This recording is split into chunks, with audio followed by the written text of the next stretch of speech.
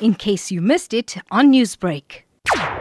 The Indian company has also tied up with a US-based drug maker besides Oxford to scale up production ahead of an anticipated tsunami of demand for vaccines. Adur Poonawalla, who heads Serum Institute, said he was just waiting for the word go. Our own trial in India will be completed by January. So, now it will be up to the UK health authorities and the Indian health authorities to take a decision on how safe and efficacious this vaccine is. We've been stockpiling a lot of this product, so we'll have substantial volumes by December, January if they decide to license the vaccine by then. The Indian company would also supply to Europe and the United States, but Poonawalla said Western nations will have to pay more to cover his costs in emerging economies such as India. We have the rights in about 68 countries with Oxford and 92 countries with Novavax. Mainly it's Africa, India and some parts of Asia. It's when our own candidates come about in about a year and a half, we will go to Europe and the United States with our own candidates. They'll be priced at a substantially higher price. I'm definitely going to be subsidizing the price for my country because that's what I can do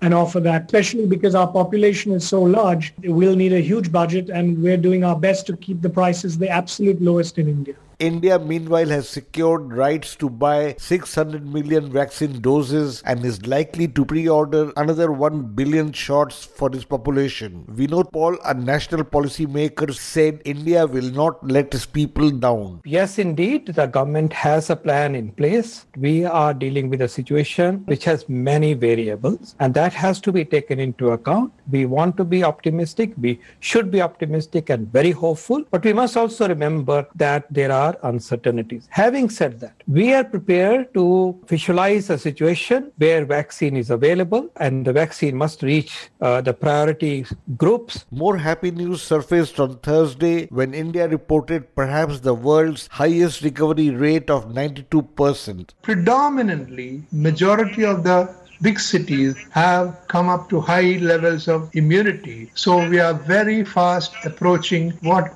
we can recognize as a herd immunity, where the disease transmission comes down to so low level, it will hardly be discernible. It will cease to be a public health issue. That was Jayaprakash Muliyil, a prominent virologist who believes India may have just steered through the darkest phase of the pandemic, which has so far affected 8.3 million Indians. Newsbreak, Lotus FM, powered by SABC News.